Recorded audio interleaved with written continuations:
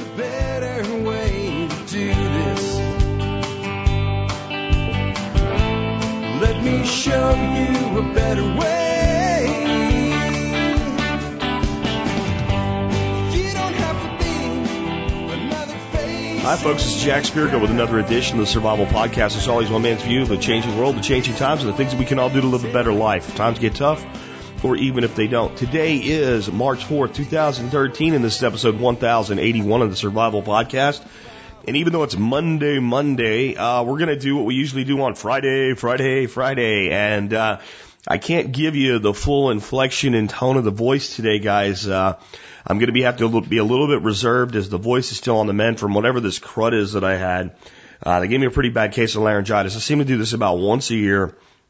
And I think this year I'm going to blame the Free Staters and the airplane rides to get there. I'm calling it the New York airport flu because I got laid over in LaGuardia and immediately the next day had this crud. So I'm blaming New York for this because, well, if you're going to blame somebody, New York's as good as any place to blame, especially New York City. Anyway, on that note, we're going to be doing listener calls today. So these are your calls to 866-65-THINK. Again, 866-65-THINK. I have about 12 calls keyed up today, and I'll be giving you my responses to them. If you'd like to be on a show like this, please call from a private area. Now, you can do that if you want to, but from a quiet area. And please make sure if you're on a cell phone, you got at least a couple bars. Please ask your question or make your point as quickly and succinctly as possible, and then give details following that. It will make it a lot more likely that when I play your call to screen it for the air, that I'll actually listen to all of it, and you might actually get on the air if you do that. I probably get about 30 to 40% of calls on the air. Maybe that's falling down with higher call volumes to 25, but it's pretty good odds if you make a few calls to get at least some of them on the air if you follow those instructions. Please don't call from the back of a motorcycle or while running a chainsaw or a weed eater, and that will also improve your odds of getting on the air. I know that's not what you're really doing, but my point is find a quiet place to do this. Definitely don't call from a vehicle with the windows down. I know some of you have done that. It's a very distinctive sound and will not get on the air no matter how good your question is if you do that. Anyway, before I get to your calls today, let's go ahead and take care of our sponsors. They do a lot to help take care of you. Sponsor of the day number one today is BackyardFoodProduction.com. I spend a lot of time on the show talking about gardening, homesteading, permaculture, all that stuff. And it's because, well, you know, I believe in following certain rules. Now, not the rules that maybe government says we have to follow, but the rules like keep you alive. So rule number one of survival is don't die, right? Because if you die, you failed to survive. Very clear, very cut and dry. What does that have to do with food? You don't eat long enough, you die, you fail the first rule. So we've got to feed ourselves. If we're going to do that, we can only do so much with storage of food. We can only do so much with barter. We need a food production mechanism in our survival plans. And if you want to know how to turn your backyard into a food production machine, get the DVD, Growing Your Groceries, from BackyardFoodProduction.com. Check them out today, BackyardFoodProduction.com.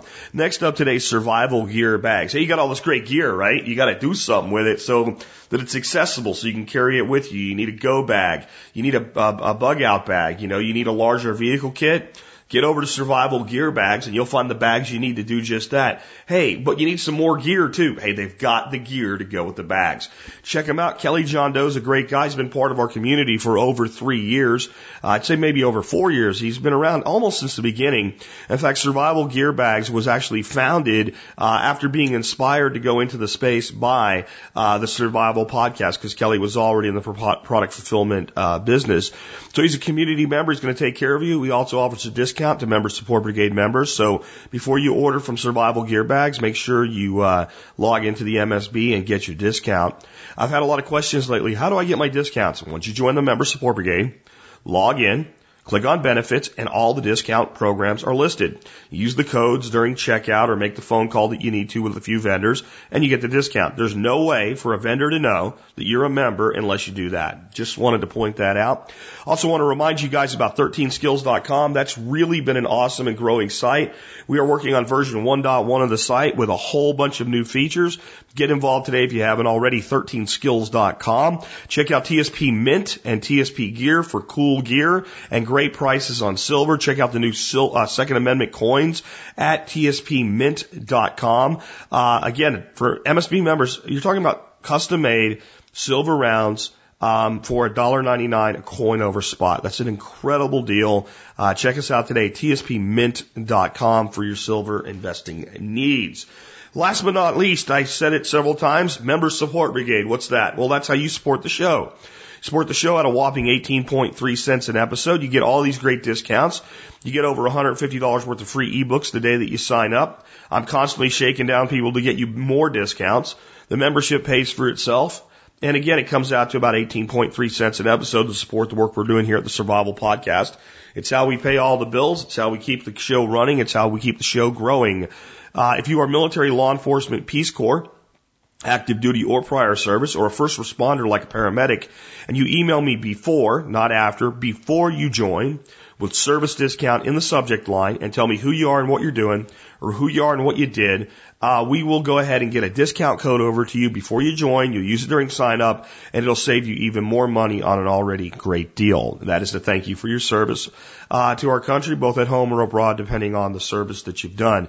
Again, Peace Corps volunteers do qualify for this because having worked during my time in the military with some Peace Corps volunteers, I was in a place where we were in a little bit of danger. Frankly, they had less resources and had more risk to their security than we did, and they were doing some very noble work right alongside of what we were doing.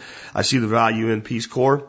I know that some folks don't think that maybe that's the bastion of preparedness and survivalism, but let me tell you, most people that have served in the Third World and the Peace Corps have a better understanding of the need for preparedness than those who have not.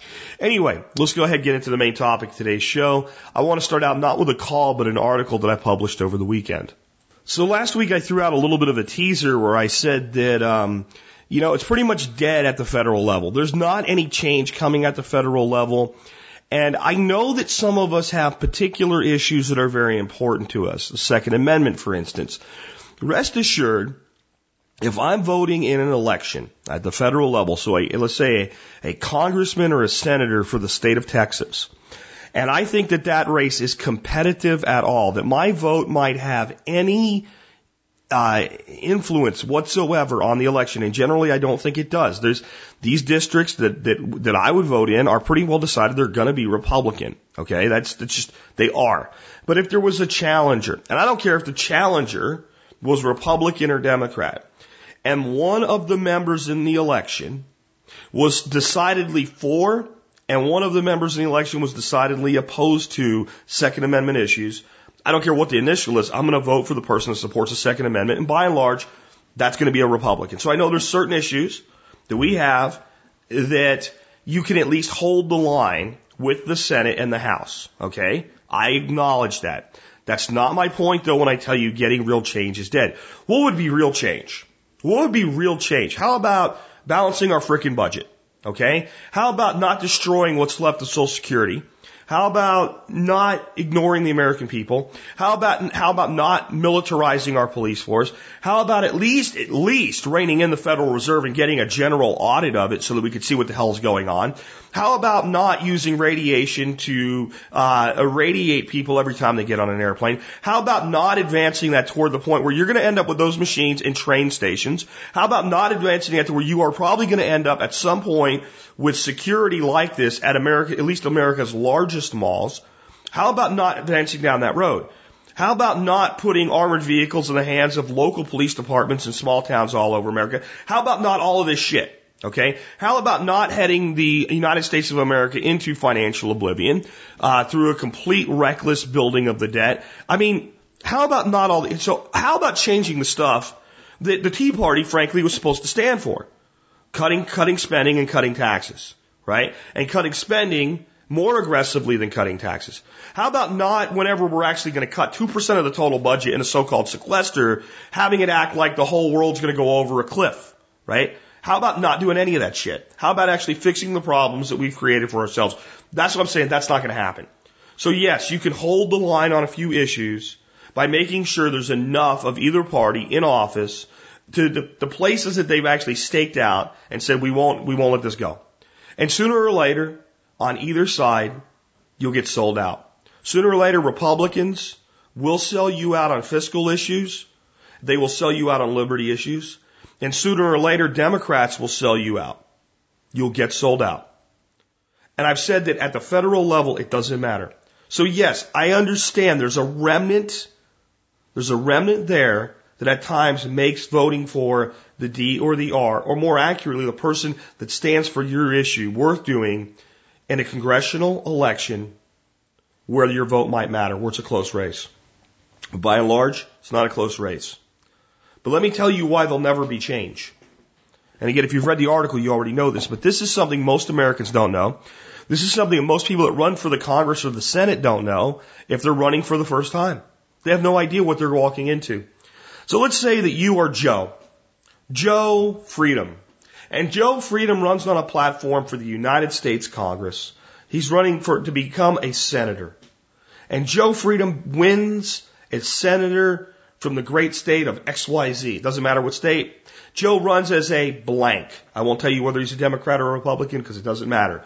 And Joe says, I will never vote for a tax increase. I will push for spending cuts. I will never violate your rights as far as the Second Amendment of the Constitution goes. I will be independent. I will take care of my constituents, and I will never break my word to you, and I will not be beholden to special interest groups. Let's say that Joe ran as a renegade. He was a renegade candidate. He was a renegade candidate for either party. The main party didn't want him, the DNC or the RNC. Neither one wanted him, right? They didn't really want him, and they wanted their boy in. And we've seen this happen a lot, right? You see these renegades get in. And the renegade actually wins the primary. And then let's say the party, the DNC or the RNC, basically says, you know what? You're on your own. And they don't support Joe Freedom. And Joe Freedom runs and still wins. Okay? I bet you could think of some elections that got national attention just like this. So Joe says, aha, see, the people have spoken. And I am now going to the Senate and I will make a difference. And Joe shows up for his freshman senator's briefing. And a senior member of the party walks over to Joe and says, welcome to the Senate. And Joe says, thanks for having me here. Because Joe's being classy, even though he knows this ass clown threw him under the bus. And the guy hands Joe a piece of paper. That piece of paper is a bill. It's for Joe's party dues. He owes to the Democratic National Committee or the Republican National Committee, either or, depending on which party Joe ran for, a bill, a debt. Generally, that debt will be about $100,000 for party dues. And Joe Freedom says, what the hell is this? You guys didn't do anything for me. And they said, this is your party dues. You're still a Republican or you're still a Democrat, Joe. And this is the party dues. And he says, do I have to pay this? And they say, no. In fact, it's completely voluntary. And frankly, you don't have to pay it. This is the debt you owe to the party for party dues, but you don't have to pay it. But even if you want to pay it, but you don't want to pay it out of your own pocket, or you don't want to pay it from your own war chest, Joe, all you have to do is do some fundraising for the party. And once the fundraising's accomplished, your dues are paid for the year. And Joe says, well, screw you. I'm not doing this. I specifically campaigned that I won't do this. And they say, well, that's fine. You don't have to. You don't have to at all. But, this is actually how you get your first chair or actually post a membership on, let's say, a minor committee or two. That's how you're going to get into this committee and that committee, and you can propose amendments and you can have some input on a steering committee or something like that. And by the way, if you'd like to have a more senior position on the committee, a chair or a vice chair, or get into a committee that's a little bit more important, a little bit higher up, you're going to have to do more fundraising. And if you don't do this, you don't get on any of the committees at all. You don't get to have any input at all. You won't be introducing legislation. You won't be introducing amendments. You can pretty much show up on voting day and you'll get your little time to debate when the whole floor is open and everybody gets their 2 minutes or whatever before we vote on something. And sometimes it's 30 seconds, depending on what we're putting through. And sometimes with a majority vote, we don't even do it. We just go through because we already know it's going to pass. And you can vote yes or no, and that's it. Those are your two choices. You either play ball, you either caucus with us, and you take part in this society where we sell through fundraising your seats on the committees and the chairs of the committees, or you don't, and you don't get to do jack diddly shit except vote yes or no. Now, Joe's made a bunch of promises that he will get certain things done, that he will introduce such legislation. He's now being told you won't be introducing, anybody can introduce something, but if it doesn't get into a committee or at least through a committee, it's pointless. It doesn't accomplish anything. So he's being basically told, look, you're either going to play ball with this or you're not going to do jack shit at all. And again, it doesn't matter if he's a Republican, doesn't matter if he's a Democrat, he doesn't. So Joe says, you know what? Okay, assholes. All right. I'm going to stay independent, but, I gotta work with this. So how do I raise funds for the committee? It's only $100,000. And they say, well, here's a list of names and people you can call, that are friendly to the Republican cause. And you can call them as new Senator Joe Freedom, from the great state of blank. And you can tell them about all the wonderful things. Here's the script of what the party's working on this year and how we need their support. And there's a little place over there, a little telemarketing place over there. You just take this and go over there and start making some phone calls. And Joe then becomes beholden to the people on the list before his own voters. And he could try to be independent. He could try to be a renegade. And about the only way around this is if Joe has enough of his own backers or enough personal wealth that he can take out of his own pocket and make a contribution to his own party to buy himself a position as a chairman or a committee member on the committees that he wants to. And some of the higher level chairmanships and all go for over $1 million. This is your Senate. This is your House. This is how it works. And there is no way around the system. There's no way around this. You don't do it any other way. And when people say, so people have been commenting about the article that I posted about this, and you can learn the entire process at a website called definingthemachine.com. I met this gentleman in New Hampshire that's kind of opened my eyes to exactly how this works. I already knew that it basically worked this way, but now I completely understand the mechanics. I understand the fact that a lot of these guys that campaign and promise to be independent, they're like a deer in the headlights when they get there the first day with this crap. But people are asking, so voting for somebody like Rand Paul, does it make a difference? A little bit. Rand can bring awareness to things. Rand can get himself onto committees because he has so much money behind him because of the Ron Paul machine that he can go ahead and circumvent this fundraising and basically buy his committee, but he's buying his committee seats. Do you think Ron Paul became the chairman of the finance committee because he was just there a long time? Or do you think he was able to use his war chest to play the game and buy a seat? So only people with enough financial backing, okay, to purchase their way in and really hold the line have any potential, but they are so few that generally all they do is bring awareness. I love Ron Paul. I do. I think that Ron Paul is proof that there is some integrity in government. But tell me what Ron Paul got done in over 20 years in the Congress. What he actually introduced, supported, sponsored, and got passed that made a big difference in society. He tried to do a lot of things. He brought incredible awareness. He's probably the best thing that's happened to the liberty movement, but he's brought awareness. Rand, his son, has brought incredible awareness to the problems with the Federal Reserve, as his father did, and with airport security issues with TSA overreaching. But yet, he's not actually capable of getting anything passed. Because the rest are being held in this system of basically political financial prison is the way that this system works. And the longer a congressman or a senator is at play in this system, the more entangled and twisted and entrenched they become. Now, what's the solution? The solution would be for everybody running for the Congress to know how the system works and to take an oath before they're elected that they will not participate in it. But you got to get 30 people, 25, 30 people in the Senate that are doing that. And it's got to come from both parties. It's got to come from Republicans and Democrats for it to work. Because if it doesn't, the Republicans will say, look, guys, you can't be off on your own. These Democrats are going to get, right? Okay? Right? And they will smear their own people in the next election and slaughter them. And the Democrats can play the same goal. Look, these Republicans are going to, so you got to have like this coalition of non-participants in this crap to put enough strength. So you're looking at probably a quarter of the Senate, and you probably need a quarter of the House. So you need 110 members of the House taking this pledge. And that's the solution at Defining the Machine, is to ask people running for office to take this pledge. But the people that are already in office aren't going to take this pledge, right? They're already in the system. They already have their chairmanship or their committee. They're already working to advance within the seniority of that committee. It's all for sale. And this is why we have to turn to the state level. We have to start working with the 9th and 10th Amendments. We have to start pushing resolutions and nullifications at the state level. We have to start bringing more and more liberty-minded people to the liberty-minded states and form a coalition of the states. And we have to stand up to the federal government and demand change at the state level.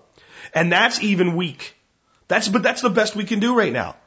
The reality is these idiots, and they are all idiots that are running this machine, they absolutely know that the end here is financial destruction of the country. And they don't care as long as they get to promote their agenda, using it to the fullest until it happens. And they think they can make it go on longer than they can. They know the result. All of them know it can't go on forever, but they all think it can go on longer than it can. They all think it can go on long enough that they can get what they want done using every little crisis on the way there. Don't think only Democrats don't let a good crisis go to waste. Republicans don't either. They just have different goals and agendas.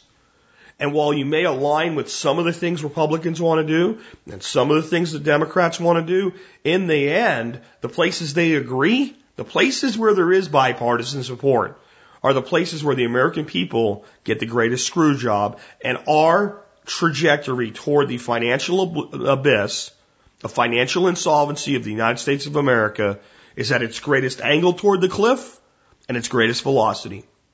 So there you go. For more information, check out definingthemachine.com and read my article about that. Let's go ahead and take the first call today. Hey, Jack, it's Matthew from Tucson, Warrior Hunter on the forums. Had a question about the impending assault weapons ban legislation. Most of my question is when you think things will start reappearing on store shelves and be able to be purchased at normal pricing. I wasn't around for the last ban, or not into guns then, so I don't have any experience with this. And just wondered if we're going to have to wait until the bill is quote unquote defeated or doesn't go anywhere, or if maybe just after a certain amount of time things will start showing back up. So any insight you have on that or thoughts, I would appreciate them. Thank you for the show, and keep doing what you're doing. The first thing I want to point out as we look at the shortage in ammunition, magazines, and weapons themselves at this current time is that it's a completely irrational response by us, the buying public, that's caused it.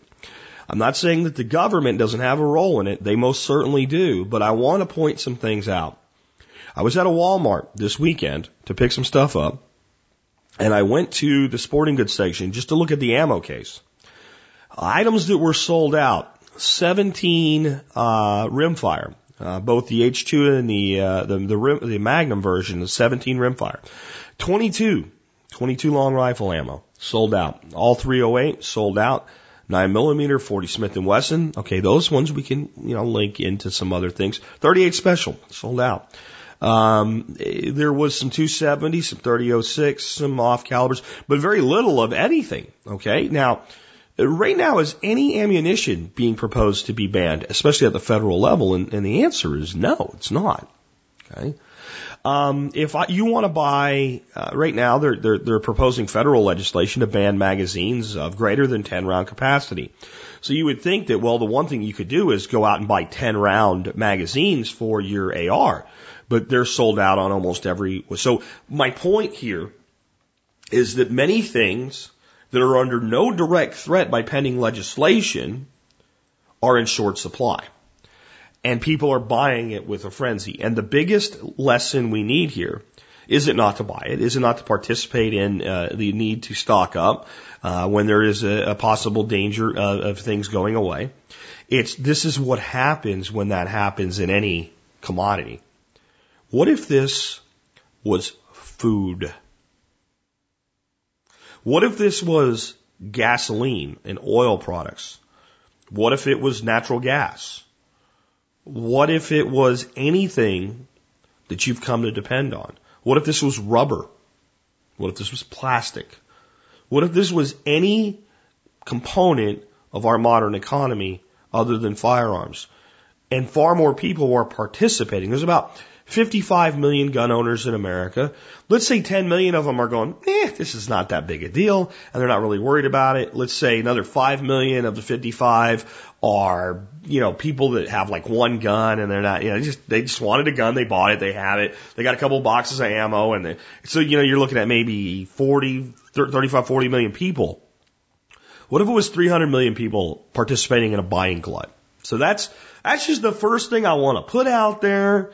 I've talked about it a little bit before, but I want you, when it comes to your preparing and you're stocking up on things, medical supplies, food, water filtration, things like that, whenever there's one of these little events, like how hard it was to come up with water filtration, potassium iodide, and things like that after the Fukushima event. Now, I told you don't participate in the panic buying there. But it plays out over and over again. Why do you think food would be any different? So there's the first lesson. Now, how long will this last? I don't know. I would say that the panic around the Obama election began about 6 months before the election, heated up in the last 60 days before the election, when people were pretty sure he was going to win. And then lasted almost a full year before it was at least relatively easy to buy, primers for your reloading again, to get high capacity magazines, and the prices on things like ARs and AKs came down to more reasonable levels. And it wasn't as bad as it is right now. It was not as bad as it is right now. There was a belief that Obama would push for firearms legislation. Nobody knew how. Nobody really thought it had a huge, but there was this off chance that spurred up a little bit of buying, spurred up a little bit of shortage, encouraged more, and that's the cascade effect. Okay? You go to buy something that you always expected to be there, it costs more, or there's not any available. You gotta wait a week to get it. You think, oh shit, you panic, emotion takes over, and now you buy 2, and you wait your week. And the next person has to wait 2 weeks, so they buy 3. And then the price goes up, and then people start chasing the price. This is the dynamic at play. What has happened this time that's different than the past is, 1, the belief that they're going to get something, we don't know what, but something done is much stronger. 2, individual states are taking it upon themselves to be even more draconian. That's creating an even bigger fear that, my state might do it too. So people in Texas and Florida aren't really worried, but people in states that are kind of, in the middle, so to speak, are worried. And they're buying more. And the tragedy that they're using as an excuse for this is so horrific, people believe there's a greater chance of success. So the entire dynamic has played out even worse. Now, here's the compounding effect. Magpul, for instance, one of the premier manufacturers of magazines, had a back order, I don't know where it is now, but just a few weeks ago, had a back order of 1.5 million pieces. So we have 2 things that need to play out. 1, the overall fear factor driving the purchasing, that this could be our last chance, has to wane. Can that be basically the bill being, defeated? It's already happened. I mean, Harry Reid said that Feinstein bill was DOA. You'll never even see the floor of the Senate. It doesn't have a prayer in hell. Okay? So you have that. And that's pretty much, but people don't accept that yet. They're going to do something. They're going to do something. And I'm not saying they're not trying, I'm just saying that's the attitude. But then there's this huge backlog. There's a backlog of everything. So even when the demand levels, there's a bubble of backlog that has to filter through, and that could last more than a year from right now. You could be looking at this time next year before you really see things level off. There'll be like a reintroduction phase. The first things that will start showing up again will be 22s and, Ruger 1022 magazines will become easy to get again and all. And then it'll start cascading its way up toward the things that there's a greater justification for fear that they would take away. But then, let me bounce this off you. The economy will either be doing really good or really crappy in the midterm elections. Either way benefits the Democrats. I know you don't think it does, but either way it does. If it's crappy, the Democrats are going to blame the Republicans for the sequester. And if it's good, they're going to say, look, see, our way works. And even if the Republicans are capable of holding the House, and they probably will, they'll hold the House in the midterms, the fear factor around the next election and all of the crap and the fundraising by the NRA, and they're more hell-bent than ever to take your guns, could restart the cycle almost as soon as it stops. We have a real problem here. And the only thing that we're going to get through it with is for the manufacturers to pull up their belt buckles and go into, and nobody take this the wrong way, wartime manufacturing capacity. They're going to have to up their capacity to meet the demand. That's the only way to make this work. That's the only way to level things out. And you have to ask, if they're selling everything they produce at a greater premium than ever before, is it in their business best interest to do so? And the answer is yes, but will they see it? I think some will and some won't. So, I mean, the solution to this problem is Winchester, it's Remington, it's Colt, it's et cetera. And another solution would be to do what, Magpul's doing now. Magpul has joined the list of people not selling to law enforcement officers in the banned states. But here's a little thing Magpul's doing that I really like. Magpul has said, over the weekend, we are suspending all sales to law enforcement officers in banned states, but we really don't want to. We don't think that the individual officers should be punished for what their state's doing. So they're putting together a program where an officer from New York that can purchase Magpul product with the exemption that law enforcement gets if they swear to basically be an oath keeper and to not enforce unconstitutional laws. That's interesting. And a lot of these manufacturers, if they stop selling to the places that are oppressing our rights, might have more inventory to sell to the people that actually are trying to defend our rights.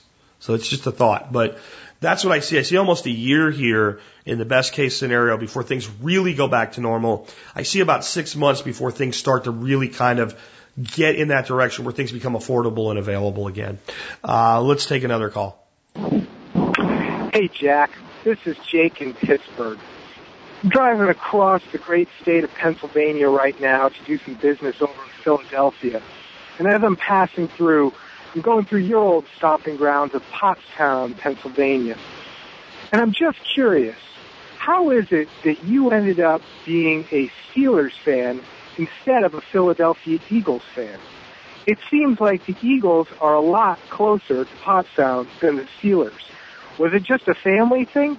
I think you played football in high school, and I don't know what you got turned on to, what teams were hot, and what you really, got excited about, or what your local TV coverage was here in Pottstown, but I have to assume that it was almost always the Philadelphia Eagles.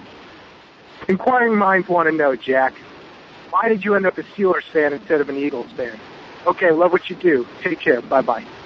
Well, actually, I'm a fan of both teams in reality, but I'm a much bigger Steelers fan than an Eagles fan. And for those that are wondering what this has to do with preparedness, the answer is absolutely nothing. But we talk about a lot of deep crap around here at times, and I think it's fun to have a lighthearted question.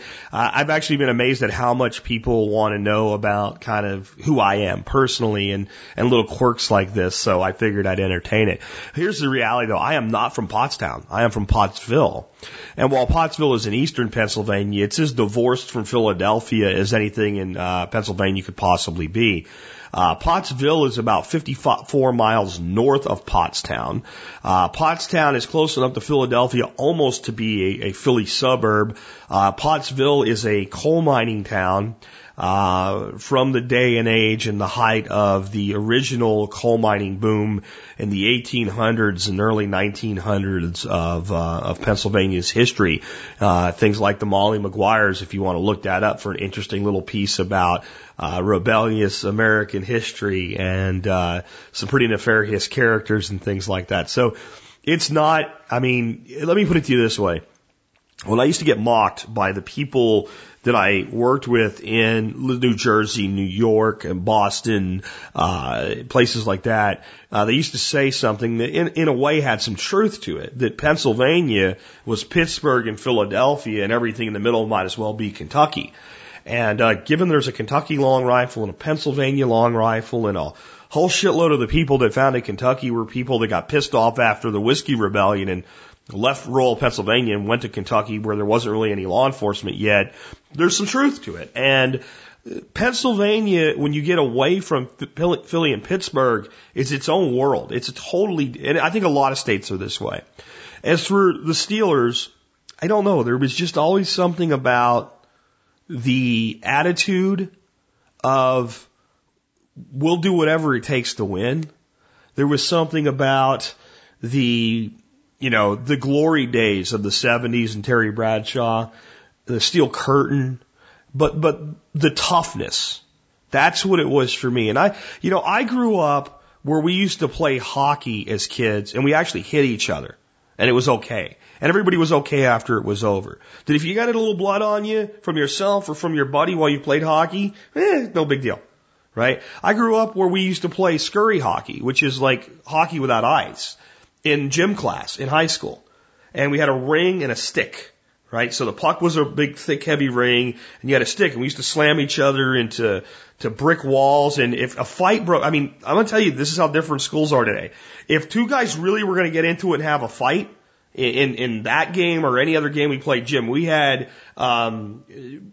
have co-ed gym except for a few periods of time. We'd play things like volleyball and all. We'd have maybe like a couple weeks a year where we had co-ed gym. We had boys gym and girls gym, and we played different sports because the boys played these rough sports.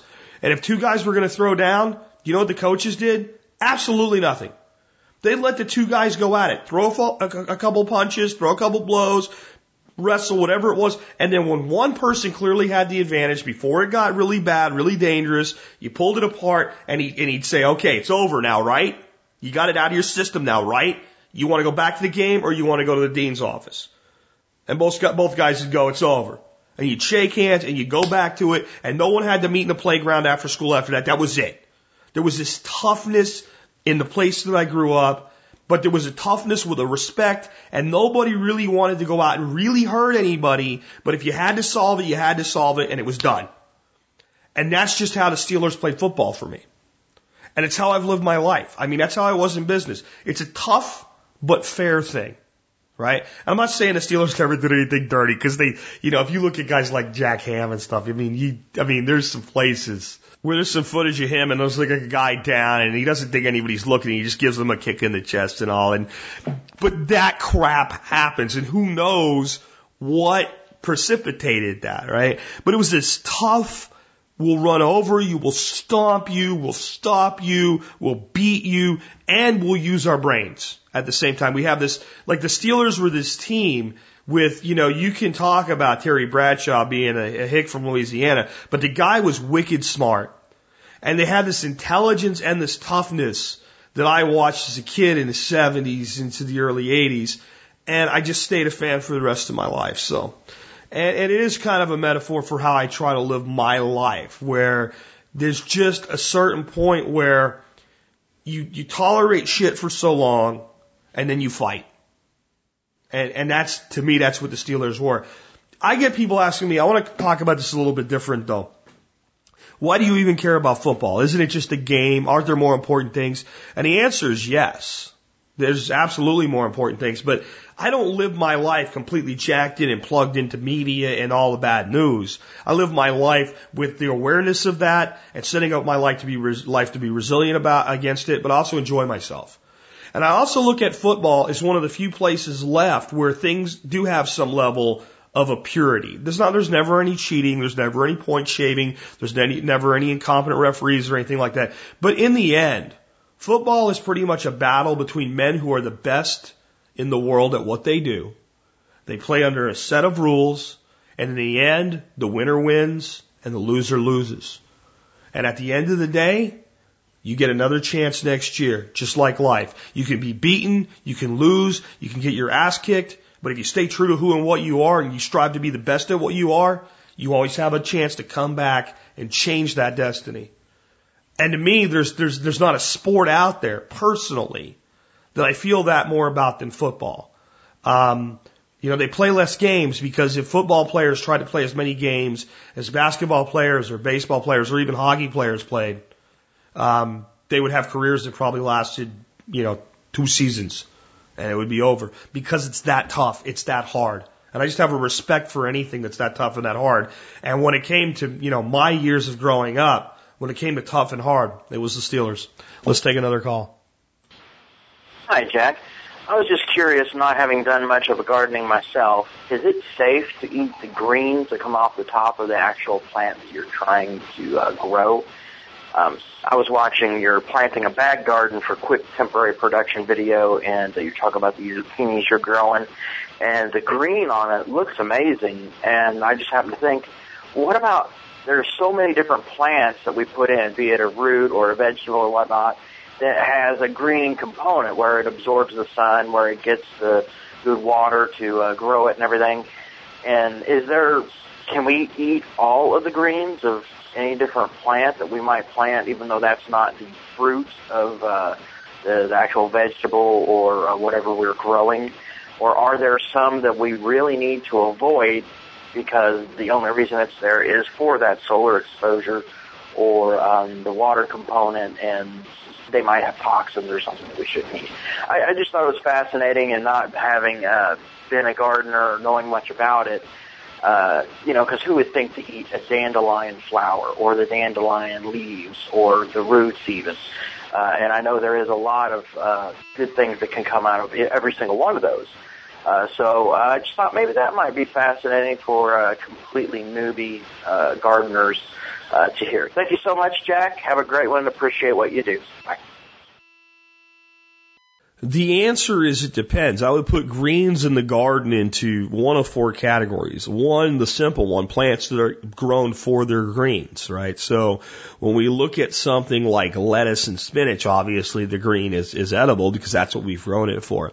Then I would say there's another category of plants that are dual purpose. The green part of the plant is usable, as is some other component. A lot of these are things grown for the purpose of their roots, such as beets. Beets are a great root crop, and yet the beet greens are quite usable as well, either as baby greens in a salad or larger greens cooked up. And there's some different plants like that.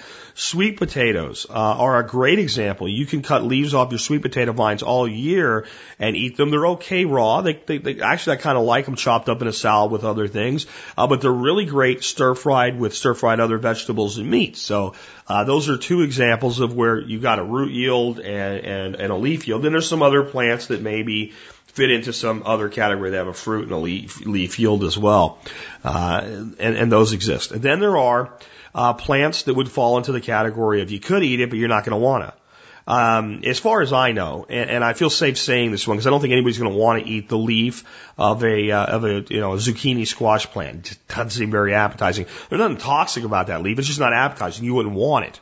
That'd be your third category. And then your fourth category would be things that if you eat the leaves, it can be very toxic to you, or at least mildly toxic, and you shouldn't. And most of these would be things that you probably aren't going to really want to eat anyway. Potatoes, tomatoes, and peppers are members of the nightshade family. And for a long time, people thought you had to cook tomatoes specifically because of this. And it was because there's toxicity in nightshade. Solanine is one of the toxic compounds there. And you really shouldn't eat the greens of tomatoes or potatoes or peppers. I don't think you'd find them very appetizing anyway, but those would all be on the absolutely do not eat list. And just because it's a root yield doesn't mean the greens are good for you. Carrots, while not as toxic as members of the nightshade family, you really shouldn't be eating the greens of carrots. It's not good for people. It's got its own problems. So the answer is it depends.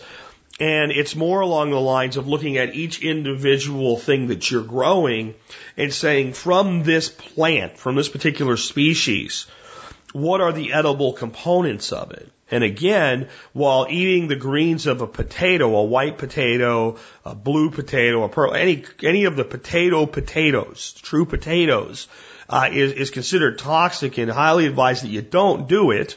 The leaves of yams and sweet potatoes are highly edible and used a lot in cooking, especially in Oriental cooking. So you got to kind of look up each individual plant and make that determination individually. But never eat anything if you don't know for sure. I mean, that's the big thing to look at. And generally speaking, the sources where you acquire seeds or tubers will tell you what's edible and what's not. Another example of something that would be a green that can be used as a seasoning and quite edible would be the tops of garlic plants. You can chop those up and use them kind of like garlic scallions or something like that. And then the garlic bulb itself can be used when you take out the individual cloves of garlic and use them chopped or whole or however you want to use them. So it's more of a matter of it depends. I hope that answers your question. Let's take another call. Hi, Jack. My name is John. I live in Kentucky, first-time caller. I have a permaculture question for you. It's regarding putting in swales in an established forest. I'm looking at bringing in an excavator here in the next few weeks to put in a couple thousand feet of swales on my 50-acre farm here in central Kentucky. The farm is kind of an open property on the ridges and in the valley bottoms, but is pretty steep and rocky and generally poor soil on the hills, which are usually about in the 10 to 15 degree pitch range. And the forest is primarily kind of scrubby, smaller first-generation trees and older dying black locusts. And I'm looking at putting a set of swales maybe about 25% down the hillside between the valley and the ridge. And what I'm wanting to do is get your opinion on whether that's a good thing to do over a large portion of the property. And I guess what I'm hoping to do is kind of bolster the forest and do the things that swales usually do. In addition, some of the more mature trees on the property are ash that will be dying because of the emerald ash borer that's kind of coming in from the north. And I'm wanting to get your thoughts on, as those trees die and come down, what are your thoughts about, planting oaks or some other variety to kind of get to a mature forest quicker, or should I just let the forest success back with first and second generation trees like locusts and then grow back over time? Anyway, I appreciate you and thank you for your time. Take care. Bye. This is one where I have to give you advice rather than an answer because I don't really understand your property. I would have to actually visit this property, and I would probably still want to bring in somebody with a little bit more experience in forest system conversions than me.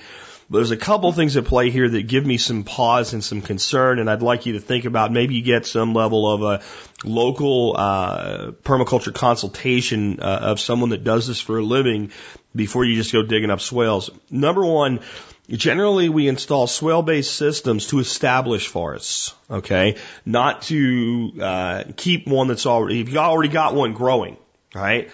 The fact that you have old locust beginning to die, means that you've got a lot of the work done by nature.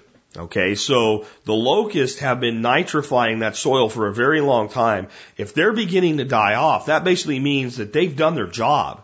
And they're basically now handing the forest off to the next succession. So these first generation trees are actually really more like multi-generational trees because the locusts were in there for a series of generations. Going in there and swaling that's going to necessitate probably pulling out a lot of trees that you may or may not want to do. If you're going to do this or not is going to depend on a lot of things. Do you just want a forest? If you just want a forest, I would probably leave this system alone. This system is well on its way to natural establishment. And what's going to come if ashes... First of all, you don't know the ashes are going to get killed by this disease. In a very healthy, robust, multi-species system, they probably won't. In a system with too many of them, some of them will and a few will survive and be resistant, and other species will take back over. So if you just want a forest to keep the hill stable and prevent erosion, and you have an established forest, I would probably leave it alone. If you want to put in certain species, specifically for food production, I might want to come maybe even a little further down grade into the edge of that existing forest system, let that alone and be my zone 4, zone 5, go in there and do some management, selective removal, timber harvesting in a zone 4, leave zone 5 alone. And at that edge system where you begin the transition to more open space, maybe I would swale in at that point and extend the forest with a food forest. That's a gut instinct, though. When you start talking about putting kilometers of swale in, make sure that you're getting someone professional in with professional surveying equipment that knows what the hell they're doing. If you have a forest, odds are you don't need swales. Again, swales are put in the establishment phase of a food forest to establish the forest, right? So generally we go into a place that's been eroded, washed out, scrubby bush and stuff. We'll go in there and we'll swale that. The other thing we do with swales is we establish ponds and dams with them. Because the swale can fill the pond. When the pond overflows back, fills the swale. So if you're not planning on putting ponds in, that also maybe isn't that necessary. So I don't want to discourage you from doing it. I want you to do it if you do so for the right reasons and at the right place in the landscape. So I would start looking based on where you are for someone with professional permaculture design experience and not an urban permaculturist, because there are really disciplines within disciplines of permaculture. Someone with experience with large-scale systems, multi-acre systems, large-scale swales, and I would look to get somebody's input on that before you do it. But if you've got established forest, I'd probably leave it alone. If you want to put in a productive forest system, I would probably pick the edge of where that system begins its transformation and leave the higher system alone because it's already got its own system under control, so to speak. So there you go. I would look for that place where you begin to transcend from canopy to subcanopy to herbaceous and shrub. And that would be about the highest place up I would probably work with if I had enough land and if I didn't want to go in and take a piece of it and transform it. And it doesn't sound like what you're trying to do here is transform the whole system into a productive food forest. It sounds like what you're trying to do is just encourage what's already going on. The best way to do that is probably, and this is the big key, the locusts dying of old age. That means that system is highly established. Those locusts have done their job. They're a very long-living pioneer species, and they're a very multi-generational pioneer species. When they begin to give up the ghost, that system has been largely taken back toward where it wants to go already. Let's take another call. Hi, Jack. This is Ios from the forums. I had a quick question for you. You mentioned something the other day about building, or owning rather, 100 acres and starting some kind of community, which got me thinking, what are your particular plans for the Survival Podcast in this audience going forward? Obviously, you want to continue to grow the business, but then there'll come the point of critical mass, and I was just wondering where you were and how far out you were thinking about what you would ultimately like to do. Thanks for everything you do. You've really changed my life. Goodbye. Well, that's an interesting question, and it really is a great question because it lets me occasionally, when people ask things like that, really talk about what the vision for what we're doing in the community is. And let me answer questions like, if you believe that we're going to have this financial abyss come, why put so much effort and work into something like the Survival Podcast when, if the economy collapses, the whole thing could fall apart? Because the reality is I don't think it will. I talk about financial collapse all the time, and I try so hard to explain it, and I think people don't understand what I'm trying to explain about a shift versus an end. So let's start out with the community concept. I have this idea, and that's all it is, in my head, that it would be really cool, get 100 or 200 acres and bring 40 or 50 or 100, depending on how much land you had, people in with a common vision and ideal toward liberty and freedom and sustainability, and create a resilient community based on that, where everybody has their own little piece, and then there's a common area on top of it, and basically you buy your way in like an owner in the community. So it's like an HOA without all the HOA crap. Like you have this common ownership, and the cost of selling the property initially funds the management of that property, which turns a profit through education and production, and that's returned as a dividend to the shareholders by what piece of property they own, how much of the whole they own, with a limit so nobody can own the whole damn thing or half of it and have too much say. And people get to vote on matters like how much is paid out and how much stays in to keep the system running. And you hire what amounts to basically a permaculture farm manager, and nobody that lives there has to do shit. But yet the system runs and functions. And that's just like an idea. How would you do it? That's how I would do it. It seems kind of cool. Maybe one day I'll get the opportunity. That really has nothing that either does or does not take TSP community and all of the things associated with it, like 13 skills, like the disaster response team, citizens assisting citizens, these things like walking to freedom. None of those things are really have anything to do with that, right? That's just like an idea. I have a lot of ideas, and that's an idea. Then I have missions, right? So I'm not on a mission for that community. I don't have enough horsepower, funding with it to go to anything beyond the idea phase. The vision for the show itself is for it to never really transform from much from what it is. It takes a lot of work to do the show the way that it is. I would like to build it to a point where maybe I do start building a staff, at least a part-time staff. I have enough space here to put people up with their own little offices now and things like that. I really don't like employees, but at some point it just may be necessary to have one or two people that are kind of on a staff to help make the show a little bit more professional and help me give greater attention to the incredible diverse array of stories and maybe make the show a little bit longer on certain days and handle more guests so that instead of doing, 2 guest interviews a week, maybe I'm doing 4, but those 4 interviews actually account for only 2 somewhat longer shows. Because and understand that when people go, people fear change, right? You have to understand how much desire there is for people to tell you about what they know and how much legs we have underneath the show now and how much success we have and how we have to kind of grow to accommodate the success.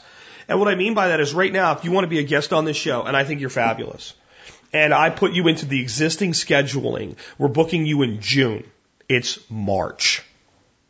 Okay? So some of the bigger guests, we'll force in, we'll work in. Some people get offended. They think like we're putting them off. And it's like we're not putting you off. So there's some growth that may have to happen. But I don't want the show to become like a Hollywood production. I don't want to be on AM radio other than, you know what? If some station would come to me and say, you know what, we have a producer that when you say shit or something like that, they'll take care of taking that out and we'll just syndicate your show.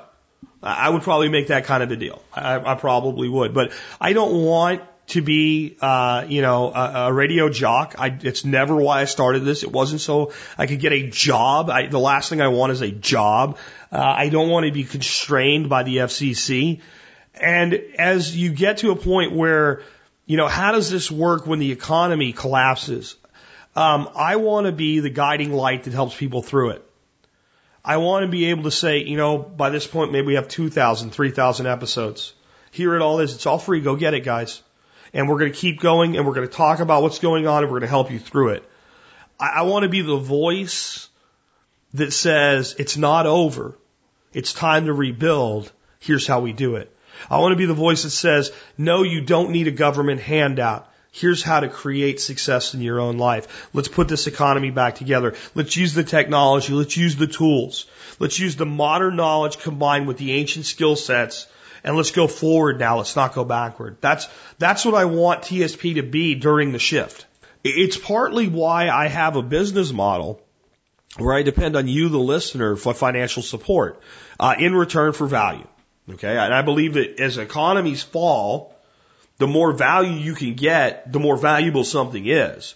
So at a time when everything's really expensive, any discount matters more. That's why I built a discount component into it.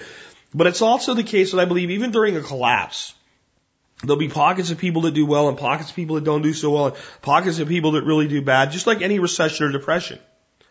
And it might be worse than ever before, but there'll still be that dynamic at play. And by taking something like the Members Brigade and making it as affordable as I can and spreading it out as much as I can and having the income be as diverse as I can, if a couple sponsors crap the bed and you are dependent on them, you can destroy your whole business. But I have built resiliency through having as many people as possible contributing to the success of the show. And that's part of why I built it that way. It wasn't just a marketing idea or a business concept. It was, as I learned more and more about permaculture and sustainability, taking those concepts and applying it to everything that I do. So my vision for the show is for maybe it to get a bit longer, a bit more professional, but basically stay an audio program that I run from my home, where I talk to you every day during the week and help you build a more fulfilling, more sustainable, more resilient, more self-sufficient life. And even when it comes crashing down, that unless it comes crashing down to the level where there is no internet and things like that, that I'm still here, I'm still working, I'm still helping you get by. And that even if it collapses completely into the abyss, that I've built my life up that the second they begin the rebuilding, I'm right back. Here I am. I was gone for a while. Now I'm back. And that I've put out so much information by that point, that even if a bomb lands on the roof of my home and I never come back, that the mission and the vision of the show and the information and the education and the no bullshit approach is on thousands and dare I say millions of devices all over the nation, all over the world, and people will be able to continue to learn from that information long after I'm gone. That's my vision for the show. It's not so much about my success. It's about bringing together the best people I can find to help you learn how to take care of yourself and put that information into a portable technology, a simple MP3 file that to me is the most powerful thing ever created. Because if you want to send my show to somebody, you can download it and you can email it to them. You can put it on a USB stick and you can mail it to them. You can put it on a CD-ROM and you can hand it to them. And I don't care if you do it. I've had a distribution policy since day one that is this. If you're not selling my content and lying to people and say they have to pay for it, and if you're not altering it, you want to edit my content, don't do it. Okay? Keep it in its original form. It's only fair to my sponsors and it's only fair to me. Distribute your ass off. I don't care who you send it to, how many copies you make. I don't care how you do it. Go crazy with it. And I've done that to make it where everybody's trying to hold on to their content today. I've tried to make it as freely available as possible. You know, take it, go, run with it. Give it to people. If it wakes one person up, great. That's my vision for the show. To be a voice of sanity and reason today when it's needed. And hopefully, as long as there's any infrastructure available to continue to put this information out, to be a voice of sanity and reason when we're really going to need it, as the system that is unsustainable begins to decouple. I want the show and the community so much more important than the show. The community and the sub-communities, the disaster response team, the 13 skills team, the walking to freedom team. I want these teams to be in place all over the country. So when you're told by your masters that everything has failed and we are the only solution and yield to what we want, that people say, no thank you. Not even screw off, just don't need you. We got it under control right here in Sheboyganville. We're rebuilding it ourselves. You clowns, get the hell out of here. Because if it's bad enough, they will leave because they'll go to the places that can't put their shit back together because their resources will be so strained they'll have no choice. I want, if this country breaks up into a group of republic states, to still reach all of them. And to keep some common bond of what was America left among us. And I hope it doesn't go that far, but I think it could. But one way or another, the vision for the show is to continue to educate while entertaining, to never lie to you, to never bullshit you, and to always do my best to make sure you're prepared to deal with whatever comes your way. That's what TSP is really all about. Thanks for that question. Let's take another one. Hello, Jack. This is Don from Pennsylvania. I guess I have a question for Steve Harris of your expert panel. Steve, I have a question about those portable car battery jumpers that you would carry, in your trunk. They sound like a good idea. Just wondering, are any of them any good, or are they just all junk? So if you could tell me what your opinion of those are, and if you could actually recommend one or two, that would be great. Thanks a lot. Bye.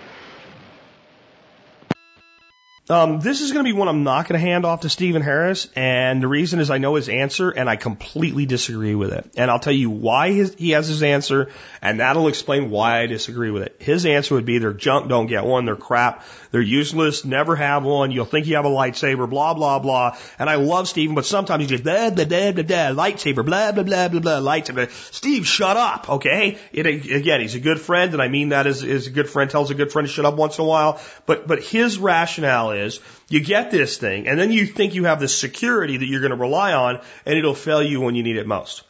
And if you behave stupidly with one, like you charge it up, you throw it in your trunk, and you leave it there for 2 years, and then your car dies and you think you're going to jump your car with it, you might very well find that the battery's run down and dead, and it might not even really want to take much of a charge for you anymore after that.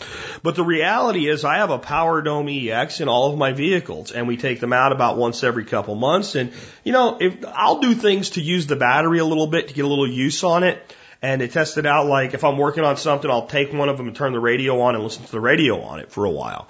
Or maybe charge up my laptop. I'll just take my laptop and when it's almost got a dead battery and plug my adapter in there and charge it off the inverter for, 20, 30 minutes, get the laptop charged up, and then I'll charge up the Power Dome again. And I've been in situations where there's been a dead battery either in my vehicle or somebody else's. You pull it out, boom, starts up. I even had dead batteries in my diesel truck, which uses 2 great big giant batteries. They were the batteries that came with it. The truck had over 100,000 miles, or close to 100,000 miles on it. And, it was just time for those batteries to be replaced, and I didn't feel like doing it. So eventually I got to the point where they kind of like died on me, and I hooked up the EX, and I waited about 5 minutes, and boom, there goes the big diesel. So they do work. They have limitations. You're not going to be able to run your house with backup power on one. But you can pull it out and charge up a laptop, charge up a cell phone, do these other things with it. It's very practical, and it has its place. And I think the Power Dome EX, from all the ones I've played around with, is about the best. And I would recommend one to my great-grandmother if she was still alive. And I completely disagree with Stephen Harris because his entire objection is predicated on you being too dumb to know how to use it properly and know its own limitations. So if you understand that you're buying a device with a battery in it that has about the reserve capacity of maybe 2 good laptop batteries, if you understand that you can maybe run a fan with it for 20 or 30 minutes while you work on a car, it's going to need to be recharged. It's really mostly a jump pack, and these other features are kind of nice. But hey, wherever you are, and you have it and you can pull it out and you can listen to the radio for a bit and plug your car charger into it and dump some power back into it when you drive home. You can take it fishing. You can, use it. You can use the light on it, from time to time, while you're out fishing, listen to the radio, without wearing down your car battery. I mean, if you're driving down if you park somewhere in a grocery store parking lot, you won't be dependent on somebody else to give you a jump. And if you have it and it doesn't work for a jump, you're still back to where you started anyway. And most of the time it will work. When you add all of that up for, $100-110 these things cost, they're a great deal. Now, is building a battery backup system, in your vehicle and having a great big pair of jumper cables that can reach from your truck box in the back and jump start yourself and all that power a better solution? Yeah, that's why I'm building one. That's why I told Stephen to come up with a system in the first place. But to write off an affordable, effective technology just because some people are stupid and think that it's going to power their home is one of the places where Steve gets too eccentric, in my opinion. Steve, you'll probably be listening to this today at some point, and I'm sorry, man, we just disagree on this one. But yeah, Steve's sentiment would be don't buy it. My sentiment is, Steve, you're wrong. I'm sorry. Let's take another call. Hi, Jack. Alan from Tennessee here. I had the question of, do you have a reference book, website, or some form of reference material that you use to assist you in identifying weeds and other plants that are on your property and what their presence means in relationship to your soil health? You reference it often. By seeing particular weeds, you know that the soil is maybe too acidic, or maybe it's low in calcium, or some other trait similar to a soil test, just using your vision of what's growing there.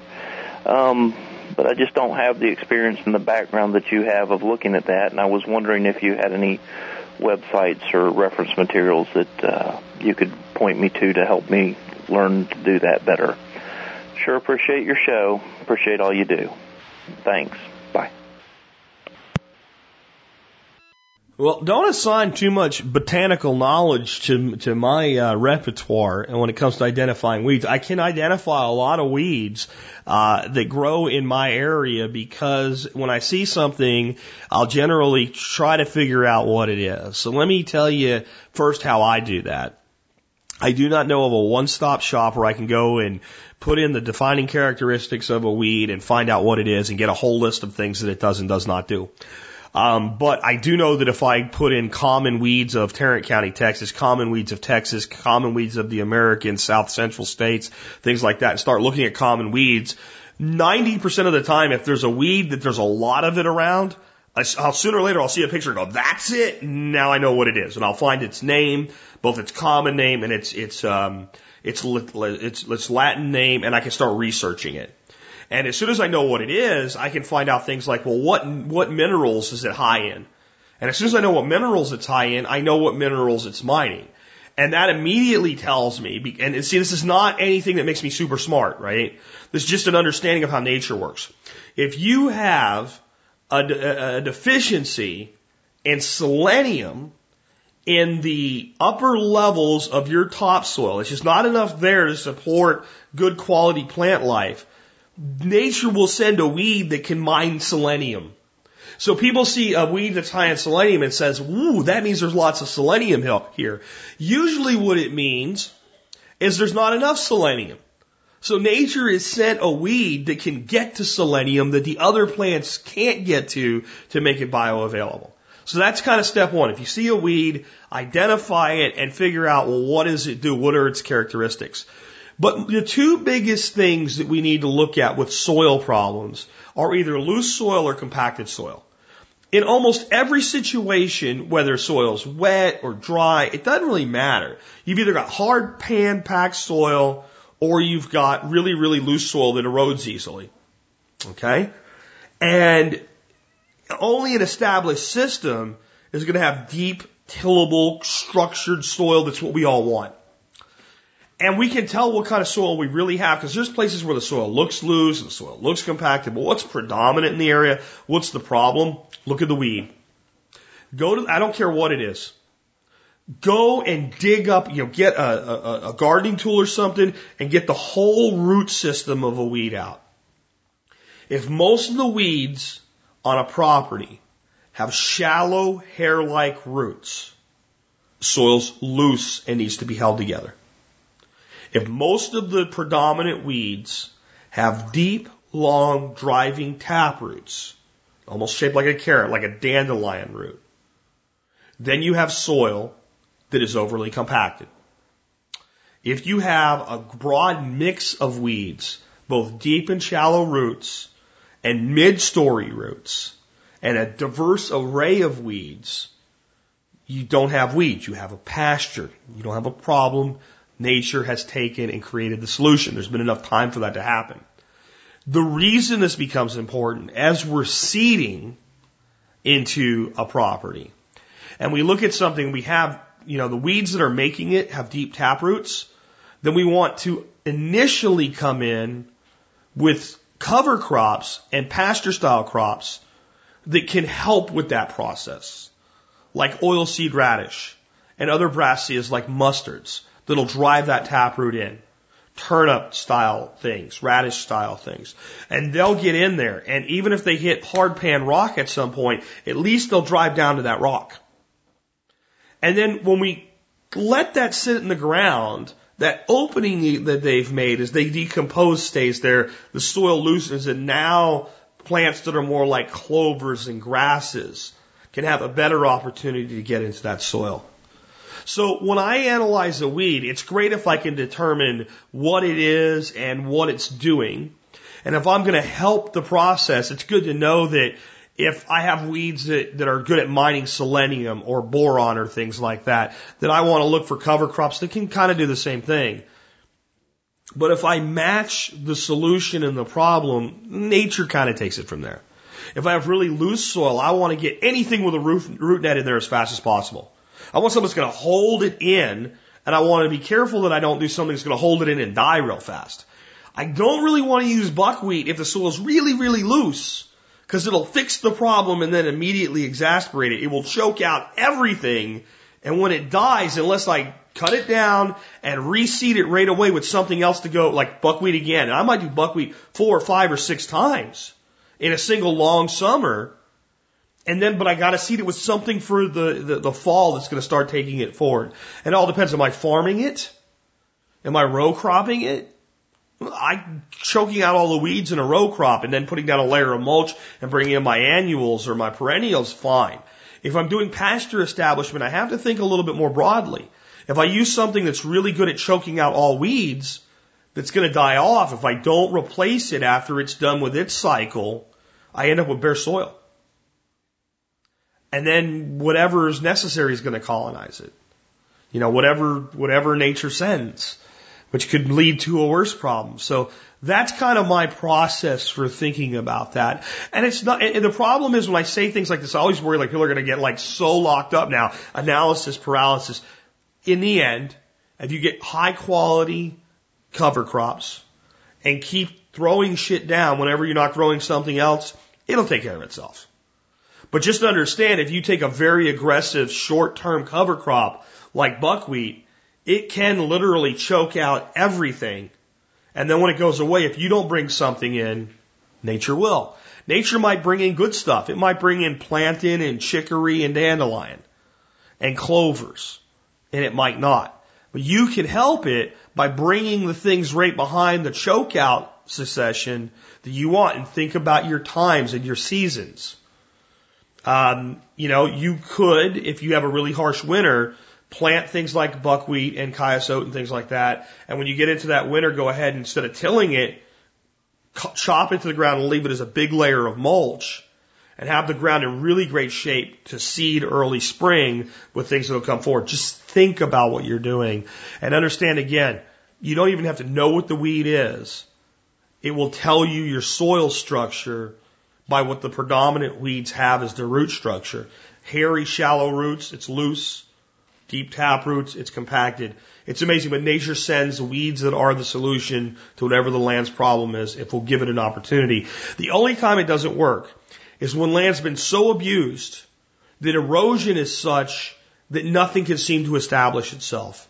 And that's where we need to go in with putting texture in the land, whether from swaling or mounding or just basically establishing beachheads of plant life, or even land imprinting, so that those eroded areas can begin the build-up process. But anything other than that, sooner or later, if you let it go, nature will turn it into a forest of some sort. Let's take another call. Hey, Jack, good afternoon. This is Randy in Houston, and I was listening to your episode with Paul Wheaton on paddock shift, and had actually wanted to call in and mention this after I heard you on on a call-in show.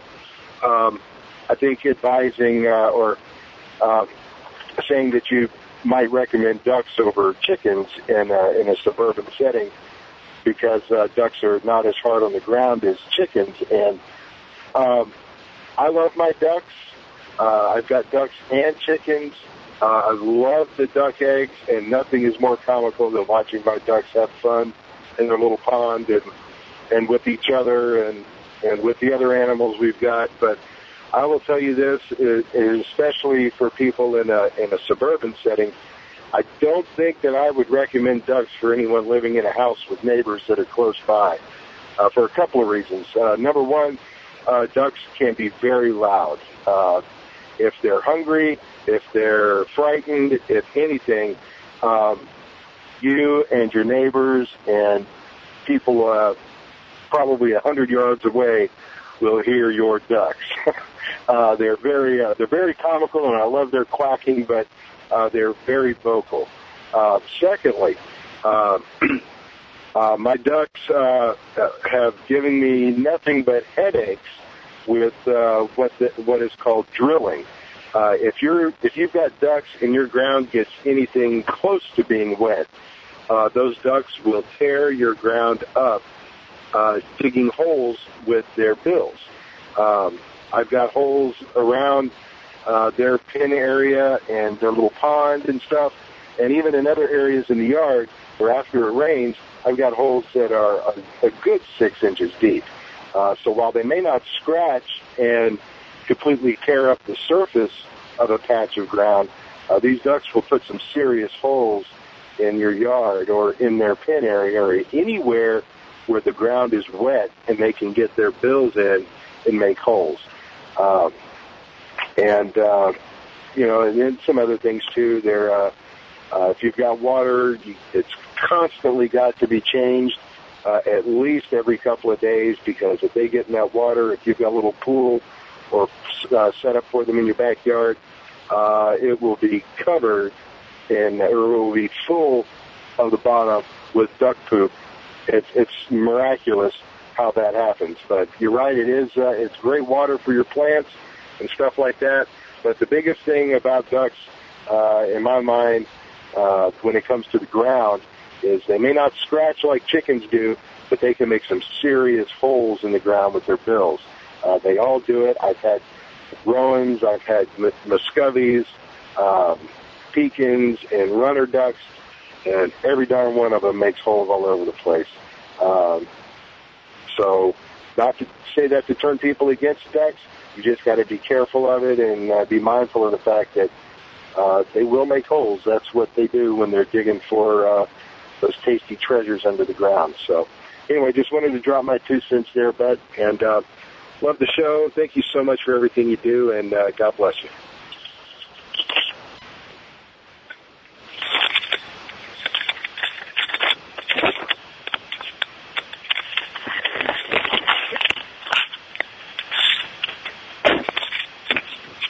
I played this call today for a variety of reasons. One, because it's some good information, and two, because it actually mischaracterizes what I said like almost 180 degrees.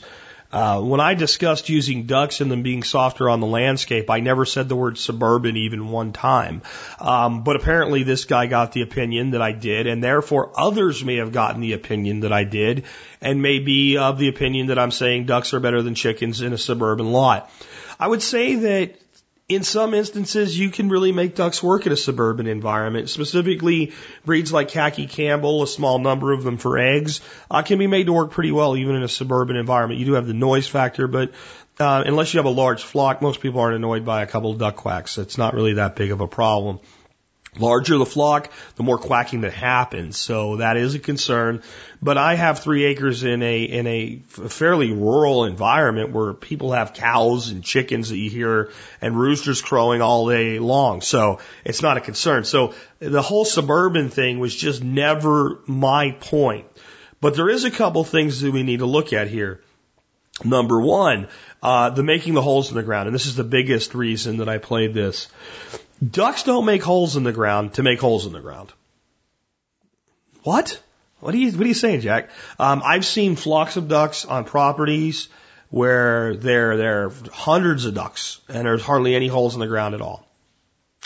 So they don't do it just to do it. They do it for a reason. They do it because there's something in there they want. Some sort of a grub or slug or snail or pest. So if you have a place where ducks are making holes in the ground, you very much want holes in the ground where that area is. They're not doing it just because like, oh, gee, I'm going to make a hole in the ground. There's got to be an incentive for ducks to make holes in the ground. I've lived in properties with, many ducks on them. And where I've never seen a duck make a hole in the ground. And I've seen ducks dig all kinds of holes in the ground. They're trying to get at something down there. And if you have a place where they're doing that, it actually creates a really great opportunity. If you go to a place where they've kind of done this for a while and it's kind of dried up and they've kind of ceased and desist for a while and gone off to do something else and throw a little bit of compost down, you get a great infiltration of compost into the ground there. And then if you then seed that with things that you find very beneficial, like clovers and things that you would want to establish as pasture and productive lawn, it will be very, very successful and then will become food for the ducks and habitat for, beneficial insects. So it's a case of the problem being a solution. So that's something else I wanted to point out. As far as the pools and kiddie pools and dumping them, I really encourage people that are using ducks on larger tracts of land and putting in tanks for them, water for them in small things, to put the water in some sort of an elevated position and to consider using something better than a kiddie pool, and it's going to last a lot longer, in stock tanks, and giving them a way to get in and out with that, because stock tanks always have a plug that can be removed, a valve that can be inserted, and a hose that can be attached. And this makes the concept of emptying out their water and using it for fertigation much simpler than, turning over a kiddie pool. And if you've ever turned over even a relatively small sized kiddie pool, you know that water weight adds up really, really quick, and it gets to be difficult. And now you're just dumping it, and now you're making a mud hole where you dumped it and you don't really have the ability to move it. So, our plan is to have several different stock tanks they can use. That reduces the amount of manure in any one of them over any period of time, and it makes moving the waste into a productive situation a hell of a lot easier to do. It's also important to look at sizable volumes of water to deal with what they do. A small kiddie pool might hold 30 gallons of water or less. An 8-foot by 2-foot deep stock tank has a capacity of about 750 gallons of water.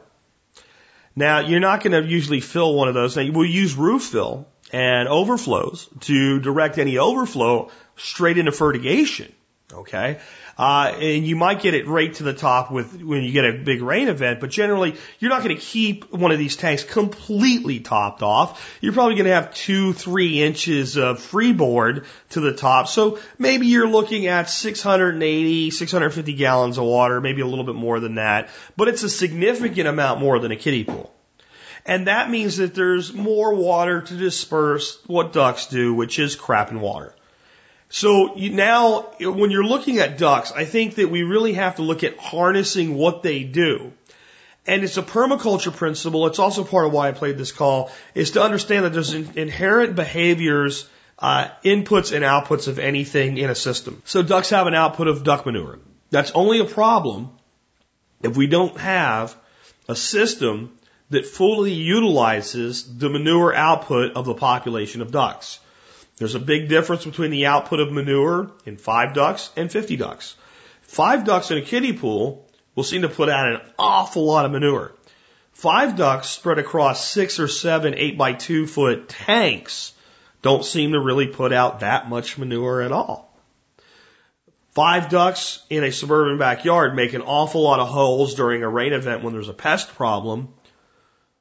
15 ducks spread out over 3 acres in the same situation, it doesn't seem to be that big of a deal.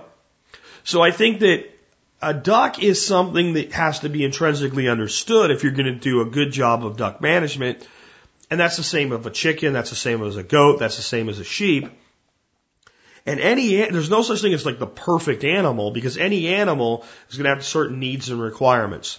My primary attraction to ducks is the same as my primary attraction to guinea hens. And that is that they require the minimal amount of oversight and supervision. They require management more than care. You could put a system of management in place that does a good job of managing ducks. It takes a significant more amount of care, in my personal opinion and my personal experience, to deal with chickens as kind of a counterpoint. And my last reason for ducks is I like to eat animals. I really do. And I don't really enjoy, slaughtering day and butchering day. But it's part of the process. And if I'm going to keep something that I'm going to care for and have to go through that process to consume, I would prefer it be something that's more difficult to obtain and a higher price point. Price duck versus chicken, and you'll see that the cost advantages of raising ducks for meat outweigh the advantages of chicken. I'm not talking about a total meat yield. I'm talking about a cost benefit analysis. So go out and see what it would cost you to buy 5 ducks, cleaned up, ready to eat, end product, versus 5 chickens. And you'll see there's a tremendous difference on the premium on the protein. And I think that's primarily because ducks are a better meat. They're a higher quality meat than chicken. But that's just my opinion. Your opinion may differ. Let's take another call. Jack, this is Ben in Denver. Question is, if you've never done small livestock before, what would you start with? What would you do first? Just listen to the quail episode, and it's really easy to get real excited about getting into that stuff when you start thinking about it, and it's really easy to get kind of scared off at it all, too. So, sounds like the quail might be a little less intense than chickens, and I was thinking about doing that, too, but I definitely want to get started with something this year. I'm just trying to figure out what would be best. So, for a beginner, what would you recommend to start with? Thanks, man. Love what you do. Keep the show going, and have a good day. When I answer any question on gardening, livestock, anything, I always do it from a permaculture approach. And a permaculturist will almost always answer any question unless it's very, very specific with it depends. Because it does. So, with all the stuff I just talked about with ducks, if you have a 1/4 acre lot in the suburbs, I'm probably not going to say ducks. I think they're a great mid-sized property, livestock, but so it depends. Some of the other things I'm going to ask if you want to pick out the perfect livestock for a first time thing is, what are your goals? Is your goal to have something that exists in the system and is a component of the system to improve its total output? Okay. So you want a worker. And I think any livestock should be used as a worker in the system, but is that all you want? If you just want a worker in the system, then it's hard to beat the chicken. The chicken is pretty dumb, and that makes it pretty easy to use. We can move it around. It goes wherever we kind of chain it into. It scratches, it poops, and it can improve the land over and over and over again. And it controls pests and it breaks pest cycles. It's going to produce eggs. Even if you don't want eggs, you can give the eggs away. You can feed the eggs to a dog. You can give them to a food bank. You can always do something with the eggs. And if you want protein of any sort, chicken eggs are probably the highest yield for the input. With ducks being pretty close and maybe better if you have a better place for it. Do you want protein to eat?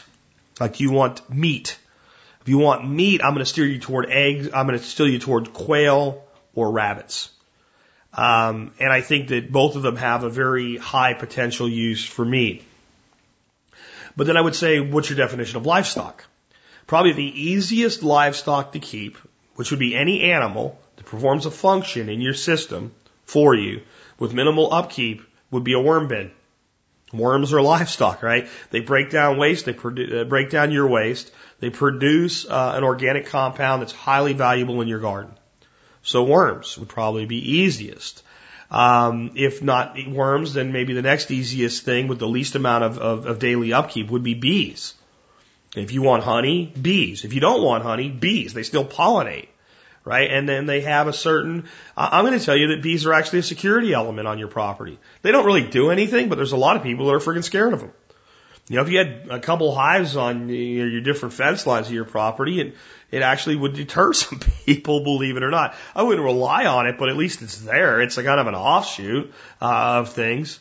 But I guess a list that I would make up of the animals to most consider would be chickens, within their limitations we've just discussed in depth, ducks, quail, and rabbits. I think that those are probably your best starting points when you get into true, animal, what we think of as conventional livestock. And ask yourself, what resources do I have? What inputs will the animal require? What outputs will the animal have? Feathers, manure, eggs, meat, etc. What are my plan to use those outputs? When you find the thing that most matches your system, you're good to go. And I'll give you another reason to keep rabbits other than meat. If you got yourself a couple rabbits, just a couple rabbits, 2 does, and never even got a buck, and never bred them, put them into a nice, happy rabbit hutch environment where they could go do their thing all the time and never even breed, and all you did was feed them all your waste products from your garden, all the vegetation, a little bit of rabbit feed, they are going to produce a tremendous amount of rabbit pellets, and it's probably one of the best sources of gentle fertility you could ever have in a garden. And it might be the easiest thing that you could possibly do, and you could even automate their feeding to a degree. And with a very little bit of some assistance when you go on vacation with somebody checking in on them, you could set them up to where they don't need a lot of help or effort. So if you wanted just a fertility boost in your system and just something to do with all that excessive waste, I would look at worms or rabbits. And rabbits are probably better because they produce a waste that's abundant, and you don't have to compost rabbit pellets. They don't even stink. Rabbit poop doesn't stink. You can pretty much scoop it up and spread it out in your garden, and it's a great fertility aid. So, like most things in permaculture, it depends. Hopefully that helps you make a decision for your individual situation. Hello, Jack. This is Jen in North Carolina. I have a question for you, or maybe Paul Wheaton could weigh in. I have some cow calves on my property. The cows that we used to have trampled a specific area, and water does not shed from there very well anymore because of the soil compaction. It is not appropriate to do a kind of a raised bed garden situation. I would just throw a bunch of organic matter on it and leave it alone, but I do want to have grass there. What is the permaculture approach to resolving those issues if the goal is to return an area to grass when the soil has been compacted? Thanks, Jack. I'll keep this one brief because I've pretty much already given the answer today with my discussion on weeds. When you have compacted soil, you need something that can break up the compaction. It's that simple. And there's probably nothing better than to go into that environment, disturb the soil a little bit. It doesn't sound like these areas are that big. If they are pretty big, maybe you even need to do something like, drag something across it. A true permaculture approach, rather than trying to give it even a surface plowing or something like that, or even, you could do some things you could do would be a 4-wheeler with an old gate and drag it across or give some soil disturbance would be to put chickens on it. If you can put chickens on it for about a week. Let them tear it up really, really good. Then go in there and seed oilseed radish and mustard. And when I say mustard, I'm not talking about the mustard that we grow as greens. I'm talking about a cover crop style of mustard. Within that, also seed something like cayuse oat. When those plants get up into kind of a mature stand, and you're ready to take them down, go back in there and scythe it. Or you can put the chickens back in there and do this, either or, and they'll kind of break it down quite a bit for you. And then seed in the native or perennial grasses that you want, along with support species like clover, like chicory, and like plantain. And then let nature take its course, and it'll restore the area straight away. Again, we can do this with a little bit of mechanical assistance. We can just overseed the shit out of it. Even if you don't want to disturb the soil at all, you don't have a means to do it. If you just go in there and seed enough oilseed radish and mustard, and you can go ahead and start seeding in some of your other seeds at that point, they'll just have very, very limited success. You probably also want to include in that seed mixture some vetch, either some hairy vetch or purple vetch or common vetch, whatever's best for your climate. And the time that you're doing the seeding to start putting some nitrogen back in the soil. But the truth is, if the cattle have done this, there's probably plenty of residual fertility, but they'll start, the legume, the vetch will start to interact with that residual fertility and start to get some of the biological life going again as the soil begins to decompact. That's all it takes. And it is that simple. And your magic thing, your magic arrow in your quiver for this compacted soil is something like oilseed radish, or tillage radish, or a high-standing mustard-style crop, anything with a deep driving taproot, and do not till it. Do not till it at the end of that cycle. Just cut it to the ground, leave those roots in the ground, let them rot in the ground, and success it to your next, that's, at that point, strike. Go in there, what I would personally do is I would pull back everything. I'd scythe it, right? And I would seed the crap out of it with what you want it to become. And I would take all the stuff you scythed and I would restore it in a thin layer like a natural mulch. And as it begins to dry up and decompose, all of your new pasture will grow up in between it. And it'll protect the soil layer while the pasture's establishing. And if you do this right, a lot of your cayuse oat, or you can use bearded barley or something like that, will begin to regrow when you cut it. It'll come back. The radish and the mustard will be done when you cut it. It just won't, maybe a little bit of it'll coppice, but most of it'll be done. And you can keep going back in there and you can keep kind of chopping and dropping that if you want to, or you can just let it play out. Eventually it'll grow up, it'll die off. It's an annual and your perennials will success through. It's really a pretty easy process. It's one of the easiest questions that I've had today. And I think a lot of people make that type of restoration complicated. And the reality is all we have to do is emulate nature and speed up the process. And try to establish a multi-varied environment. You want dandelion, you want chicory, you want plantain, you want vetches, even though they're an annual, they're a reseeding annual. You want things like that. You don't want it just to be alfalfa, right? And if there's an alfalfa there, that's great. I mean, alfalfa is a great plant. It has a lot going for it. But if you get this this kind of salad bar approach, as Joel Salatin would call it, you'll have a much greater amount of stability, whether you want to pulse chickens through it or maybe mob graze cattle through it instead of letting them in there in one place too long to recreate the problem. Let's take another call. Hey, Jack. It's Jack here from London, Ohio. I got a quick question on gardening. I know you mentioned in one of your previous episodes that you should not till once or twice a year. Is there any benefit to adding things such as leftover food, vegetation, and also rabbit droppings, and then tilling that into your garden? And second part of the question, I learned the hard way there's some things that you can't plant next to each other because they'll cross-pollinate. Do you have any recommendations on such things you need to separate or plant at a further distance, such as yellow bell peppers and banana peppers? Any help? Appreciated. Keep up the great work. Thanks. Instead of answering the question as, is there any benefit to tilling in rabbit droppings and kitchen scraps into your soil? I'm just going to answer the question, is there any benefit to tilling? No. No, no, no, no, no, no. Do not till. Plain and simple. Don't do it. Don't do it. Don't do it. And always the objection is, if I don't till, I'll have weeds. And my question to every single person that ever tells me that is, can you tell me that tilling prevents weeds in your garden? And they'll say, yes, because when I'm done tilling, there's no weeds. And I'll say, no. Prevention would mean they don't come back. Every time you till, the weeds come back stronger and stronger and stronger. And again, with tilling, a tiller only goes so deep. When it gets to the bottom of how deep it's tilling, it's compacting.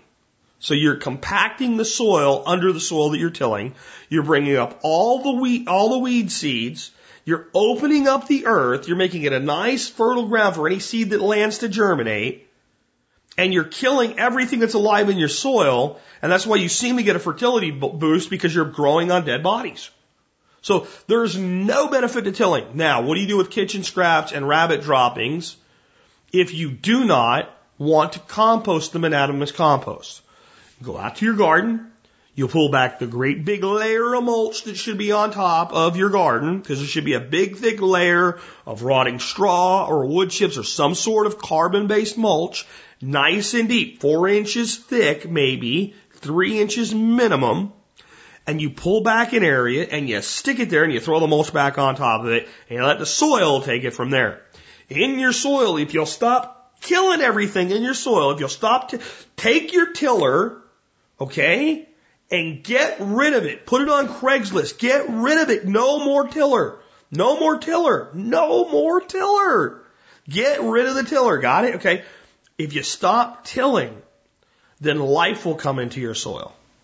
And worms and bugs and bacteria and all kinds of little creatures in there will keep going through your soil. And they'll start doing all kinds of things. And your soil will become a pond. Okay? It's hard to understand, but that's what good, fertile, moist soil is. It's a pond. You got a foot of soil, okay, will hold 2 inches of water. Good soil will hold 2 inches of water. If you took it and squeezed it when it was most hydrated and got every drop out of it, you hold almost 2 inches of water in a foot of good quality soil. Rich in fungal hyphae, rich in life, 2 inches is a shallow pond. Okay? Just say an inch a foot. You get 2 feet of soil. You get 2 inches deep. The entire dimension of your garden. And if you take the rows between your gardens and mulch the shit out of them as well, 4-6 inches in the rows between your garden, the trails between your garden, that whole area becomes like that. And all of that, even though you're not adding stuff to that soil, there's all little creatures in there and they're all happy and they're just going crazy. And you pull it back even in your trails and you look and the soil's got this crumb structure and it's holding water. And now there's life. And if you have life in soil, and you put a bunch of carrot peelings in contact with the soil and throw the mulch back on top of it, the worms come up and eat it, the little creatures come up and eat it, the worms crap, other creatures eat the worms crap, and the soil will till itself the way nature intended. Nothing in nature emulates a rototiller. Not even a pig. A pig sticks his snout in the soil and pulls up a piece and makes a hole, and the soil falls back down on the hole, and in time, gravity and water causes soil to redistribute itself. Nothing in nature truly emulates a rototiller. And that's why every time we till, we get problems. Every time we till, we get more weeds. Every time we till, we compact the soil. You can't tell me that you till because of weeds when your tilling is creating more weeds. I'll put it this way. Go till a strip of land. Just like in the middle of a grass field. It's mostly good quality grass and pasture. Till it. And do nothing with it. Just till a 4-foot wide by 10-foot long strip. Just till it and leave it there. Come back in 6 months, especially if you till it in spring. It will be full of weeds. The grass around it and the pasture around it, the well-maintained pasture, won't just crawl, it eventually will, right? But it'll grow twice, it'll be twice as high as the grass if the grass is being maintained by animals or by machine. And there'll be this every weed you could possibly imagine. And you know what it would look like if you were in a tree stand looking down at it? A scar. Or a Band-Aid, more accurately. You've wounded it. And the weeds are coming in and going, oh crap, it's been wounded. And the weeds will grow, and the weeds will success, and as the structure returns, the pasture would advance back over and take it back over, and it will become what it always was. And then you till it again, and you till it again, and you till it again, and you till it again. And you go, man, without this tilling, I'd never be able to stop these weeds. Really think about that. Tilling causes weeds, and weeds are caused by tilling. The solution, stop tilling, eliminate the weeds that are already there, deep mulch, and just keep planting into it and keep adding organic matter. And whenever you add organic matter, pull your mulch layer back, which you can do with a hoe, drop your organic matter down, which you can do a small amount with your hands, a little bit more with a shovel, and push the mulch back over your space. And then people say, but Jack, I want to plant lettuce seeds. It's a little bitty lettuce seed. How's that little bitty lettuce seed going to come up through that thick layer of mulch? The question you should be asking is, if the little bitty lettuce seed can't get through the mulch, what does that say about a lot of weed seeds? They can't even get contact with the soil. So what you do is you pull the mulch back and expose the soil where you're going to plant your seeds. Maybe even a long furrow if you're going to do a row of something. Put your seeds in contact with the soil. Sprinkle a little bit of soil on top of that furrow. Wait for your plants to come up. When they come up over the level of the mulch that's there, 2 to 3, 4 inches, whatever it is, fill the mulch around the base of the plant. It gives it all this stability and protection. And then that plant's reaching down into the soil and the weeds can't do it. So the solution to the tilling issue is put your tiller on Craigslist and exchange your problem for money and let the problem be somebody else's problem that wants a tiller because they don't listen to Jack Spirko. Cross-pollination. Cross-pollination only matters if you want to save seeds. If you've planted 2 different kinds of peppers close to each other, and one of your pepper plants is producing something weird, and you bought the plants or something like that, or you bought the seeds or something like that, it's not a cross-pollination problem. If you save the seeds that you thought were yellow bell peppers and you labeled them nice and dutifully yellow bell pepper and you plant them and they grow some kind of weird pepper that looks like a cross between a cowhorn pepper and a bell pepper, you've created a hybrid through cross-pollination. So separation rules, the best way to learn your separation rules is to go to a resource called seedsave.org, which is maintained by the International Seed Saving Institute. Again, seedsave.org. If you cruise on over there, you will find a whole list of different types of plants. The easiest one for beginners, experienced, and expert level, especially a lot of the expert level are stuff that are biannuals, meaning you have to take the plant into a second season to get it to seed out for you. And separation distances. And you'll find that things like tomatoes and peppers, the separation distances really aren't that great, and you can do some hand pollinating to deal with some other things. Things like melons, cucumbers, and squashes have a lot more issues with cross pollination. You can do, and I really recommend the best thing to do with that is hand pollination of what you're going to save. But please understand that when you go to a store and you buy a flat of plants, or you go to a store and you buy a package of seeds and you plant them and you know you've labeled or you know where you've planted them and everything's been labeled correctly and something weird comes out, it's not because cross-pollination happened that season. It's because cross-pollination happened the season before. A way to look at it would be if you have a poodle and a chihuahua and you make a chapoodle, whatever the hell that is. They just invented it. So we breed a small poodle to a big chihuahua, a toy poodle to a full-size chihuahua. We get about the same size dog, I guess, I think. I don't really know those breeds very well. And we get a chapoodle, okay? And let's say the chihuahua's the male and the poodle is the female, okay? The poodle is kind of like the plant. And when the chihuahua breeds the poodle, right, neither the poodle or the chihuahua turn into a chapoodle. Right? But the puppies that come from that result are a chapoodle. All right? But the case, the mama poodle, right, the babies grow in doesn't change. She's still a poodle. Well, your pepper's like the poodle, right? And your male source of pollen is like the chihuahua. And the pepper's still going to be a red bell pepper, or a green bell pepper, or a banana pepper. But the seed is like the puppy. And when we plant the puppy and the puppy grows up, it's going to be a chapoodle.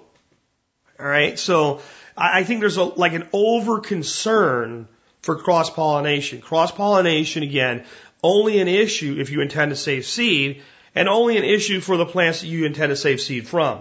So a lot of people say, well, I want to grow a couple different kinds of winter squash, and they cross-pollinate so easily. There's no way I can do this. It's so simple. When you look at any squash or pumpkin or something like that, you have a female and a male flower. That's what makes them actually the easiest thing to prevent cross-pollination from. And you'll see the female flower will have a little baby squash or cucumber or watermelon or cantaloupe or pumpkin behind it and a blossom. And you watch that blossom. And you can see that that blossom is going to open tomorrow morning. So one day out of your season, you get your butt up out of bed at the crack of dawn, and you go out there and you'll see that flower just starting to open. And you go and you find yourself a male flower or two from the same species. You know this is also a Styrian holus pumpkin, for instance. And you take that male flower and you pull the petals off of it so that the pollen stamens are right there. And then you go take your female flower, and you pry it open a little bit with your fingers. It won't hurt anything. And you just dab some of the pollen onto the female component of the flower. And you take a little bit of this really high-tech stuff called masking tape, like a paper tape, like painter's tape, the blue stuff. That'll work too. You tape the flower shut so the little bees and flies can't get in there. And you've pollinated it, so now all is well. And you take a little zip tie back on the stem, and you put a little zip tie. So, you want to do it so it won't fall off, but it's not so tight that the stem will get fat and it'll cut into it. You put a little zip tie on there. And now you know that is one hand-pollinated Styrian Austrian pumpkin. And you do it with 3 or 4 during the season. And then when you harvest those, you just take a Sharpie marker and write an S on them. And those are ones to save seeds from. And that's it. And you don't worry about all the other cross-pollination. Because when the butternut squash cross-pollinates the other Styrian Austrian pumpkin, it's going to be a Styrian Austrian pumpkin. It's the seed that will carry the gene from the cross-pollination activity. So there you go. That's how you don't over-worry or overthink cross-pollination. That's how you stop tilling. Stop tilling. If you learn nothing else today, stop tilling. Don't tell me about your weeds. your weeds are caused by your tilling. If you could till the field and a year later there'd be no weeds there, I'd buy into your theory. But if I don't till and I choke out all the weeds and I put down 4 inches of mulch, there'll be very few weeds there in a year, and the ones that are due, you can walk in and grab and pull right out. They'll just come straight out. No problem whatsoever. And then I'll just leave them there, and they'll become organic matter, and they'll return whatever minerals they were mining back to the soil. In fact, when I do get some weeds, I actually let them come right up to the point where they start to flower, and then I yank them out. That way, they've done the maximum amount of work they can before they begin to produce seeds. With that, I got things wrapped up. I want to remind you guys again about some of our sister sites. Again, 13skills.com, tspmint.com, tspgear.com, and our latest endeavor, walkingtofreedom.com, where we're picking out the worst states for oppression in the Union and encouraging citizens to evaluate their options and choose the most liberated state for their needs that fits and matches what they're doing. I'd love to have you guys get involved with that. We're voting on the naughty list. We're doing it for 90 days. Don't come to me on day 95 and go, I don't know why so-and-so's not up. Well, you had your chance to vote. It's disapproval voting. You can vote for up to 10. Again, walkingtofreedom.com. And for those of you that haven't picked up on it yet, the initials for Walking to Freedom, I have the Survival Podcast is TSP, WTF, Walking to Freedom, WTF. So when you've said WTF one too many times about the way your state's behaving, WTF indeed is the solution. With that, this has been Jack Spirko with another edition of the Survival Podcast, helping you figure out how to live that better life if times get tough, or even if they don't. Seeing our food these days, you know it's on our TVs. Sometimes we forget that we are what we eat. I don't know the answer. It's like there's nothing I can do. It's the price we pay, I guess, and we follow all the rules. There's a better way to do this. Let me show you a better way.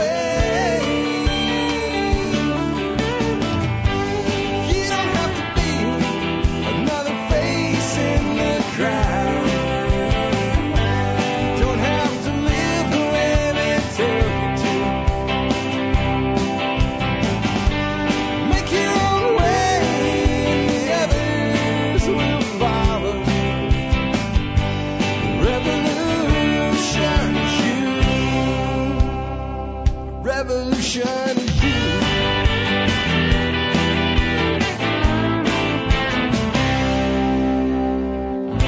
Someday we'll realize our children just can't pay.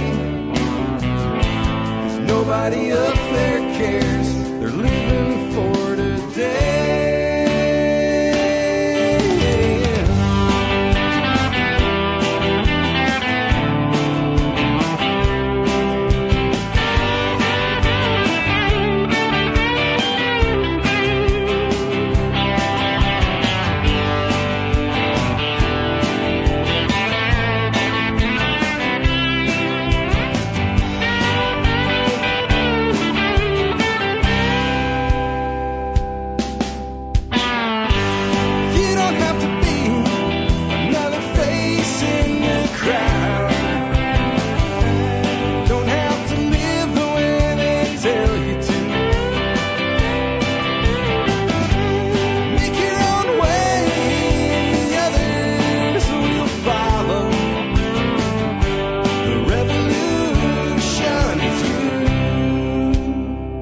Revolution.